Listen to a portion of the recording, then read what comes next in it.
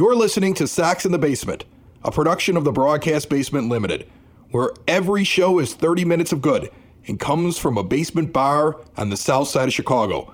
Pull up a stool, pour a cold one, and join us right now for Sox in the Basement. Heard everywhere podcasts can be found, and always at soxinthebasement.com.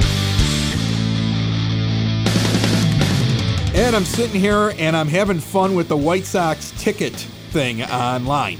Like I went on whitesox.com and I clicked on purchasing tickets. And you'll be shocked that there's still tickets available for the homestand when you're only at 20% capacity. Like, people were afraid. Really? They wouldn't be able to get tickets. And I think there's a lot of people that think you can't buy them unless you were season ticket holders. They're available right now. Like, sitting here right now with no passwords put in, just going to the website, I'm clicking on all the games, and I'm finding tickets. There's no tickets on opening day.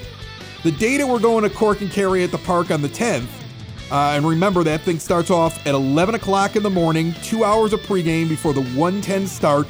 If you're not going into the ballpark, stay with us for a watch party at Cork and Kerry at the park at 33rd and Princeton. Great food, great drinks. They're going to have the sidewalks closed off, so you're going to be outdoor and then also indoor seating. They open up the windows if it's a nice day. We've got several people that will be joining us. I'm going to have it all confirmed by Saturday's show, who's going to be showing up in a week, and we're going to be podcasting live from that location as well for those that can't make it down there. So our Saturday show will be a big live extravaganza through the Podbean app. So more details coming up on that, but mark your calendars right now for the second game of the opening series against the Royals. You can get tickets for it, man. Now, it's funny which tickets you can get. Okay, let's find, what do you got here? Opening day, you can't get tickets right now through the website. Makes sense. If you want to buy a pod of 4, and this is what becomes really funny, they predetermine the size of the pods. So it's the very large pods in the very expensive sections that are the ones that are still available. So if you want to buy 4 scout seats for the 10th and sit behind home plate at $500 a seat, if you want to drop $2,000, you can get into the ballpark still. If you want to go to the Guaranteed Rate Club, remember Guaranteed Rate Club was the one, that's where they used to have the broadcasters, and now it's a club there that sits in between the 200 level. No, it's on the 200 level. It's below the 300 level. So it's that first little section. Is that where the 200 level is, below the 300? Yeah, fine. Anyway, if you want to go in there, they have 3 and 4 seat pods. But the more amazing thing about it is there's a 3-seat pod right next to a 4-seat pod separated by 1 seat. So clearly, I don't understand how this works. Like, oh, wait a minute here. So how are they? I don't know. Is it going to be like plexiglass or something? I don't know how that works. There's a 3-seat pod. If I look on the thing online right now, in the Guaranteed Rate Club on April 10th, there is a 3-seat pod, 1 empty seat, and a 4-seat pod available in there. Now, those are pricey tickets as well. So I understand if you can't get in there. I get it. I understand. If you want to go to the Monday night game, though, against the Indians, it starts to get a little bit more interesting. Upper deck seats are available. In fact, upper deck seats are available for the entirety of that Cleveland series right now as we're sitting here, all around the ballpark. There's only like 3 upper deck sections that don't have seats, proving once again, no matter how starved White Sox fans are for baseball, they do not like the upper deck of that stadium. No, nobody likes the upper deck. You pretty much have to be in desperation mode, which you would think people would be in to start the season, but I bet there's going to be some walk-up those nights, or not walk-up per se, but they're going to have some people that are going to buy those seats as they see what the weather's like. Right. Because if it's nice, I think people will go out to the game.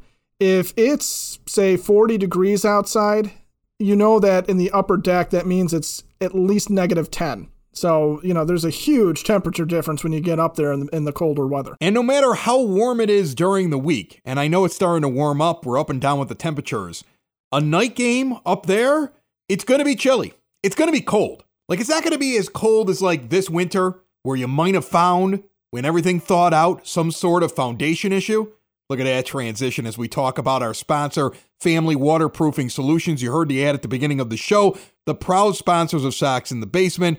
And if you have any foundation issues, you got some water coming in, some seepage, you need to look at the sump pumps. Let's say you need anything looked at. Weird things going on in and around your basement, along the ground level, outside of the house. give them a call. The number right on the logo for Sox in the Basement, famws.com. Visit them there as well. Mention Sox in the Basement for money off. And then, I guess, go get yourself an Upper Deck seat with a coat, a parka of some sort. And if you look at the pods, and it's not exclusively this, but if you look at the pods that are available right now, it's the back 10 rows of the Upper Deck. And it's just nothing but seats are available.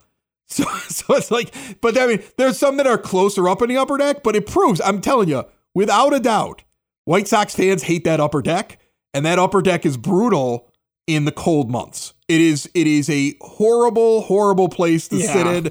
It was a horrible place to sit in back when they used to shoot. Remember early on when they first built the stadium, they would find seats with bullet holes in them because people were firing their guns out the windows of those old projects that were on the other side of the Dan Ryan, and they were shooting the seats. Yeah, and they were hitting the seats, and they were firing their guns across the Dan Ryan. It's a real story. I didn't make this up. You can look this up online. They were bad then, and they're bad now. They're just like, now you can get 4 seats for that Monday night game in section 344 in the pimped out 300 level. That's the only thing that's not Upper Deck in that game as I sit here. For the 4 seats combined, it costs you $309.12. So there are tickets available. You're going to pay a cost. You're going to probably have to get a 3, a 4, or a 5-person pod, and you're likely going to be up in the Upper Deck. But if anybody's sitting around going, man, I couldn't get tickets, you could. No, you can get tickets. Now, here's the thing. If you're worried about COVID right now, I don't think COVID can go up that high. I don't think it can survive in that kind of atmosphere. Scientifically proven. The air is thinner up there, and COVID has less of a chance. I believe that's confirmed by somebody. That's got to be true, right? Listen, I'm sure I could find a website that will prove anything I say right now. Okay, Get Fauci on the phone.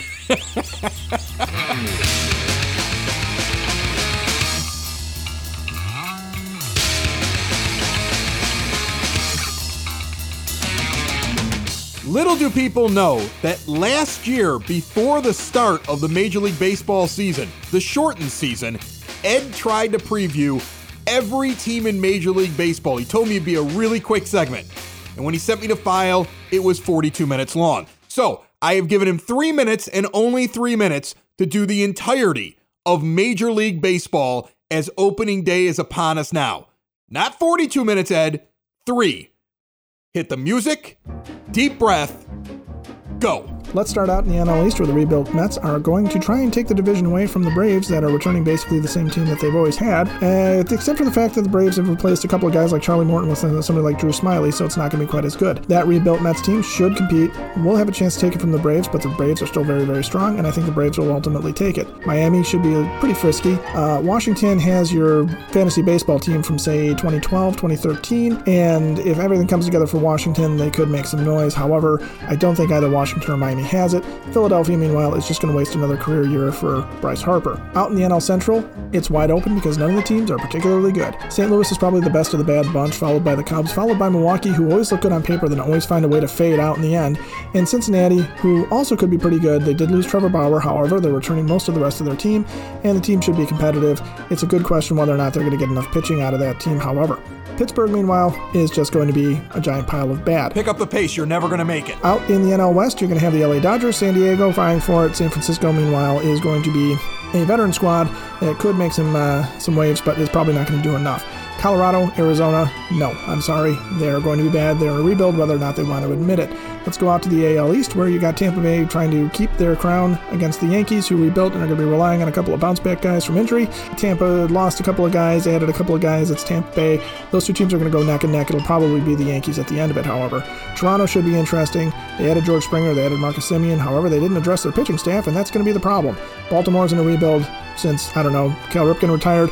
Meanwhile, Boston's not going to be as bad as they were last year, but they probably don't have enough pitching. Let's skip over the AL Central for a second. We'll go out west, where the A's are going to try and retain their crown over Houston. Houston's probably the deeper, better squad at this point. Oakland's got some questions in their rotation.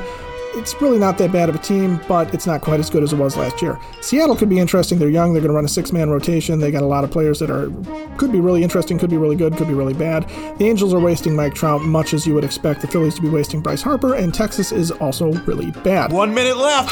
To the AL Central. Can the Twins outlast the White Sox, or will the White Sox finally come through and be triumphant? Well, of course the White Sox are going to be triumphant. That's a stupid question. Minnesota's going to return the team that they've basically had the past couple of years. They're still very, very good. They're still going to be very, very competitive. They're probably going to be a wild card team, but I think the Sox have them this year. 30 seconds! It's just a better squad. Meanwhile, Cleveland, all pitching, no hitting. Kansas City, a very interesting young team with a couple of veterans. However, they're throwing darts at guys like Andrew Benintendi, so it's not quite as good as you would think. Then there's poor, lowly Detroit, who is going to join Texas and Baltimore and Pittsburgh at the bottom of the barrel. And we'll see you for your first-round draft pick, and that's when it's going to be interesting for them. So, for those keeping score, we've got Houston, the White Sox, the Yankees, and the Dodgers, the Braves, and the Cardinals taking it. Wow, I think I just lost $5. Sox in the Basement listeners, do the hard work. And if you're a hardworking man or woman on the South Side, you need to be outfitted properly. And that's why you should visit Red Wing Shoes in Evergreen Park, New Lenox, and Geneva. A work boots specialty store that carries sizes from 6 to 16 and feet as wide as 4E. A 115-year-old company that came out of Red Wing, Minnesota. And one of its largest stores in the entire Midwest is in Evergreen Park, Illinois, ever since 1976.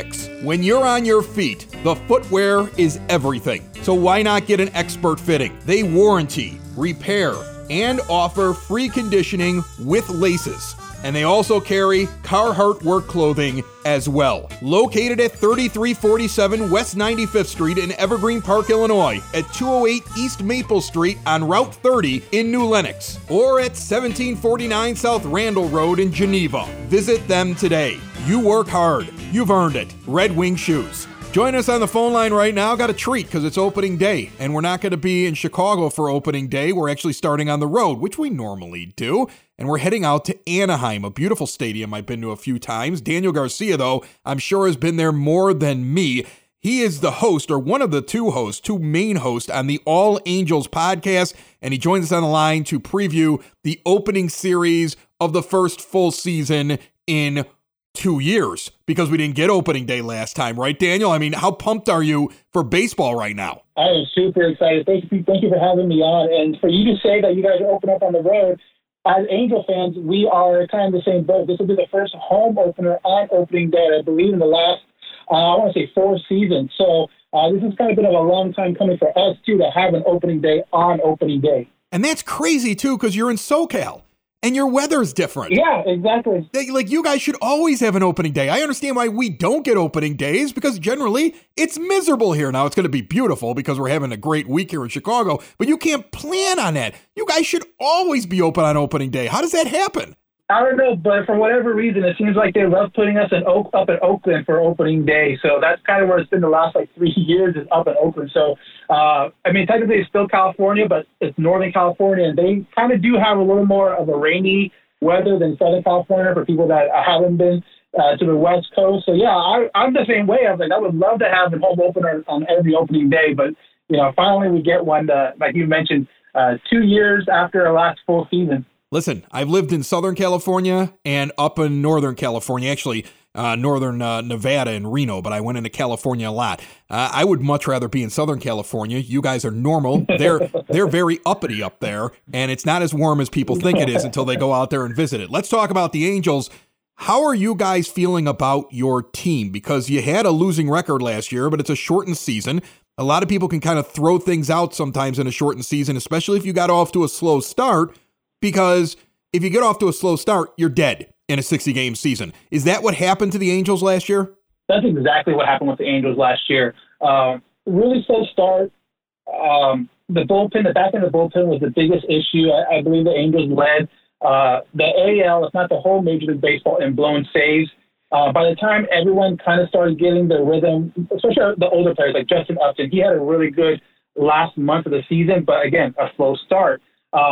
And same thing with the bullpen. They finally got their roles to a point where the Angels started rolling towards the end of the year, but because they put themselves in too far of a hole, they weren't able to make the playoffs. But I talked to a lot of people that have covered the Angels last year, beat reporters and media guys, and they truly believe if that season was 2 weeks longer or 3 weeks longer, the Angels would have continued that run and passed the Astros for that last playoff spot. It was just like you mentioned, they put themselves in way too big of a hole at the beginning of a 60-game sprint. It's not even really a season, it's a sprint.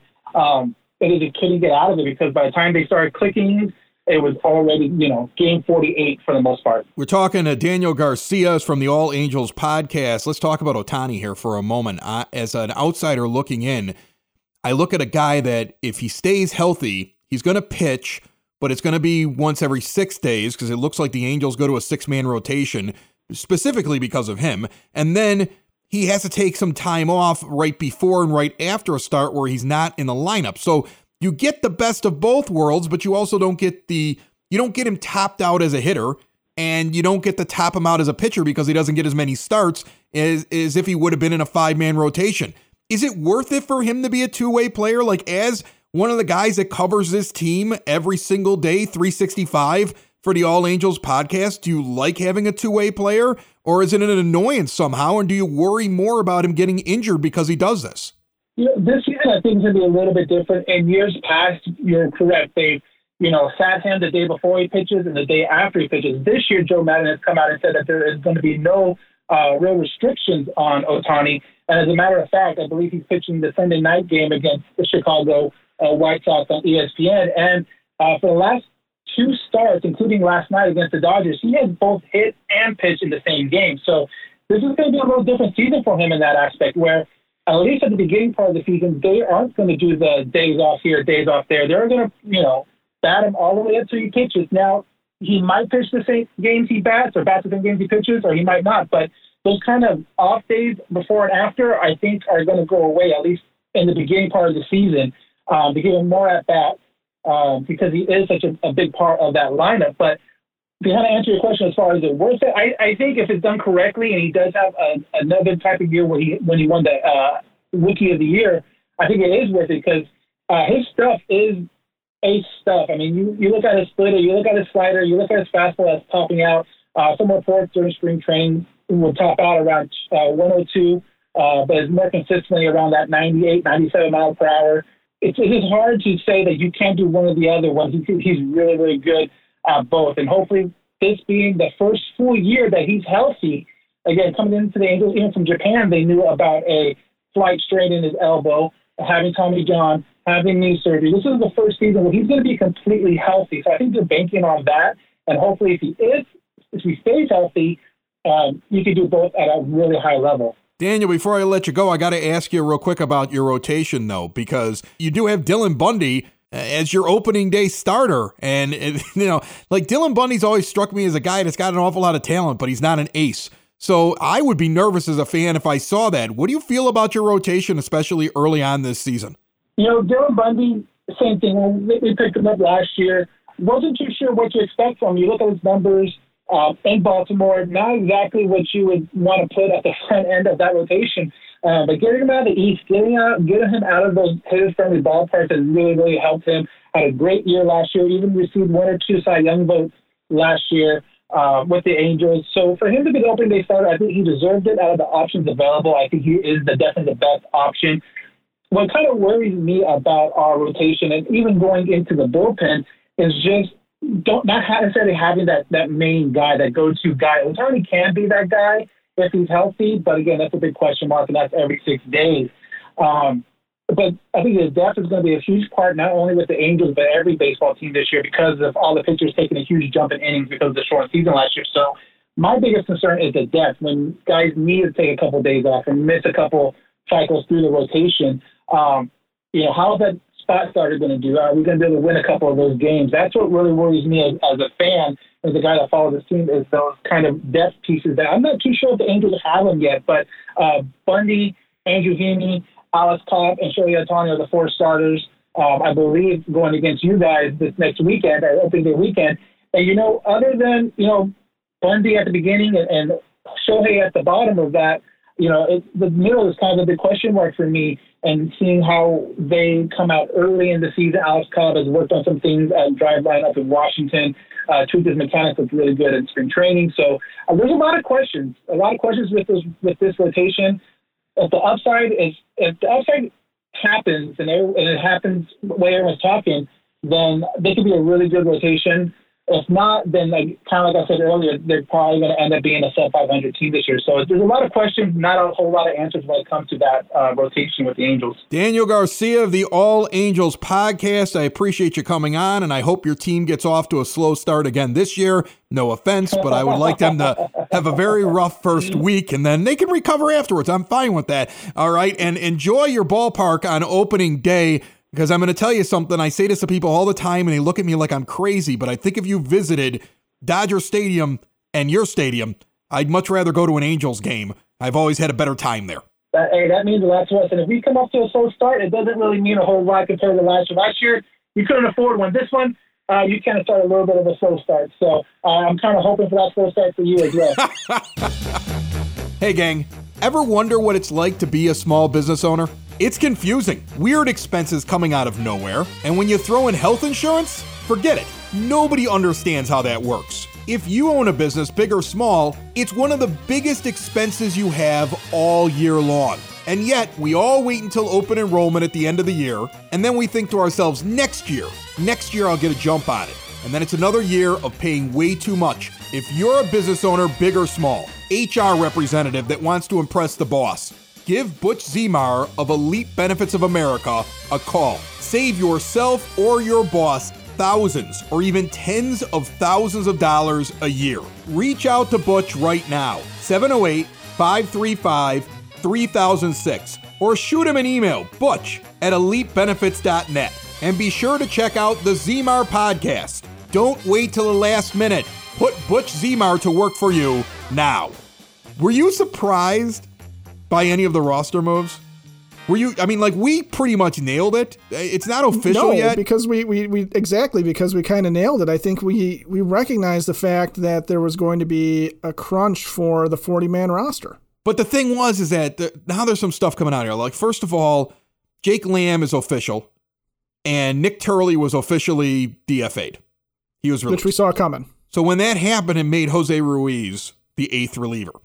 Okay, that was a bit of a surprise because there's a lot of people out there in the world that are better than Jose Ruiz at what he does for a living, allegedly. I think they could have signed Sister Jean now that Loyola's done with their run, and she could have done better. I've seen her throw out her first pitch. So that's a bit of a surprise. But if you're talking about perhaps needing to bring somebody in later on, he's still the guy that's going to get launched off the roster, as is Jake Lamb if he doesn't work out. Yeah, that's what this is. Look, this is a guy without options, and they may feel like, hey, let's just start the season with this, give him one more chance in the majors.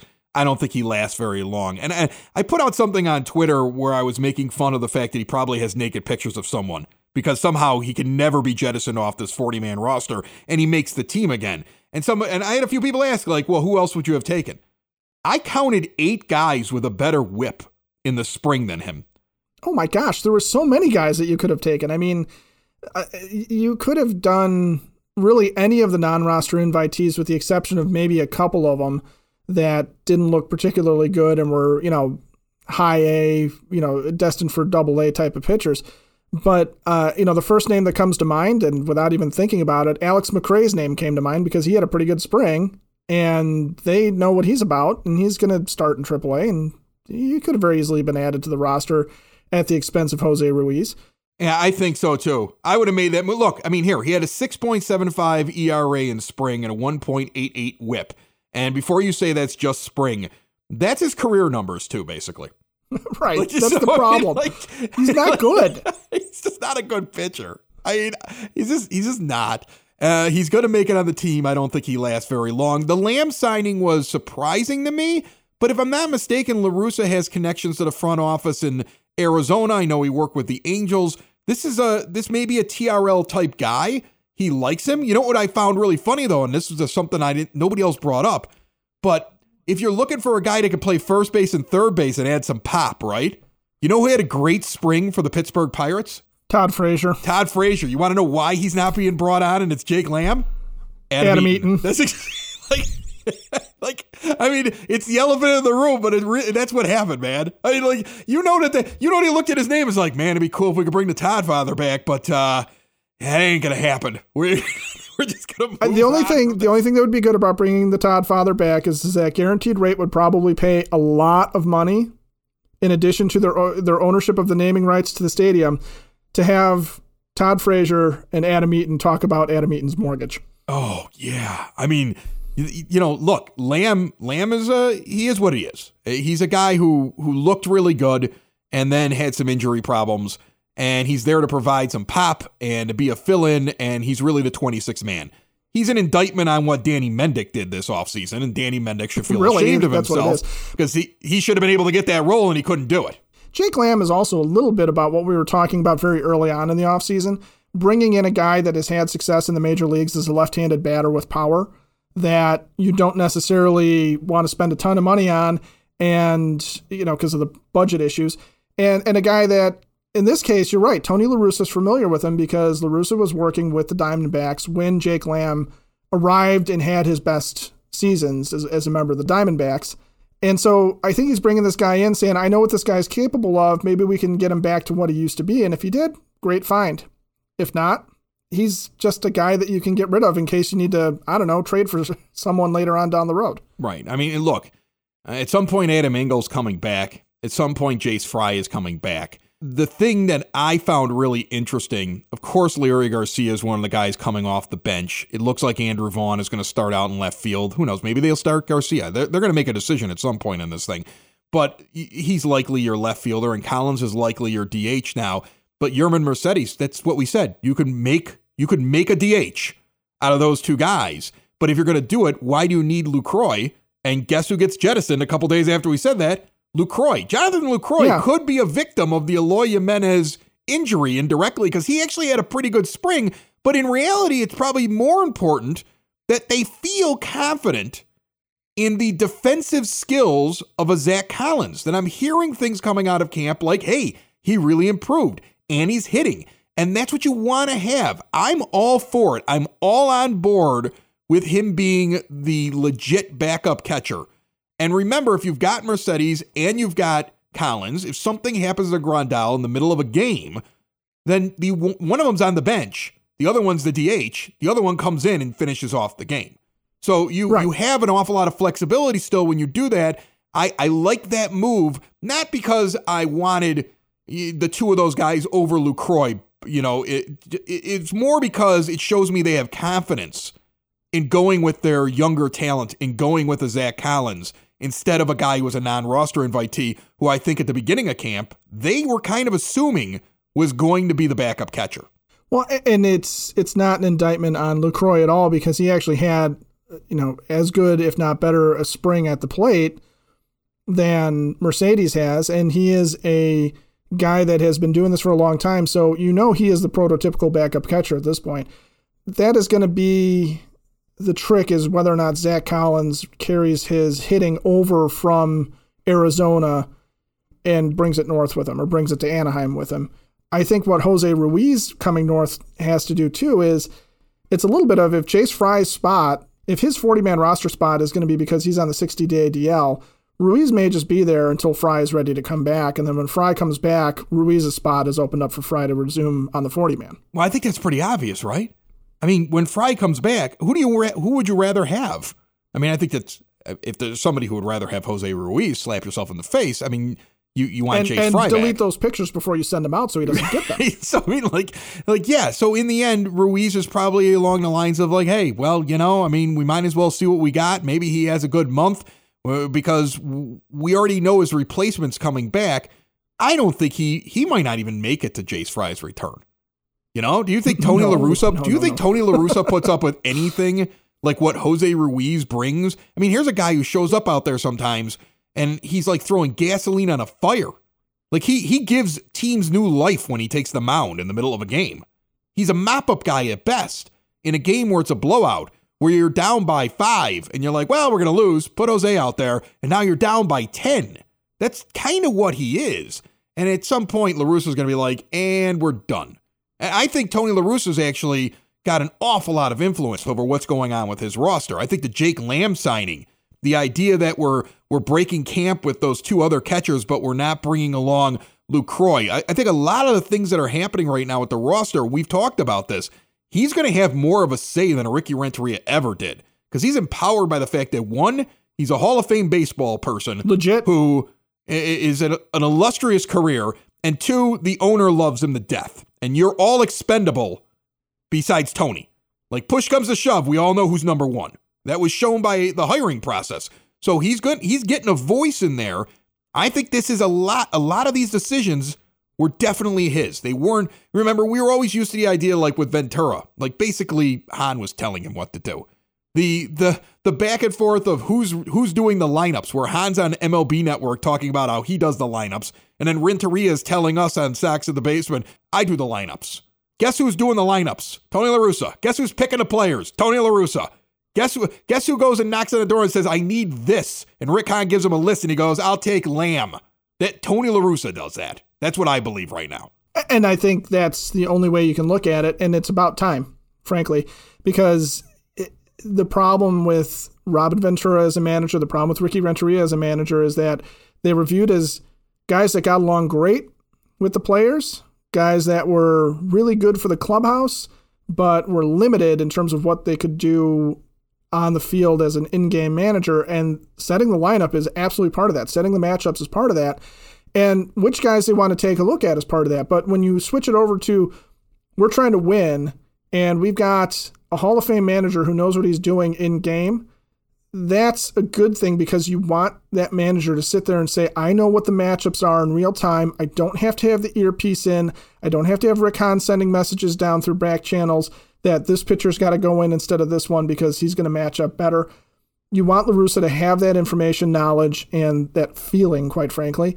And the other thing is that you want La Russa to be the guy that gets what he wants in terms of how he wants his team to look and who he wants on his bench and who he wants on the club, because you want him to feel comfortable putting a guy out there.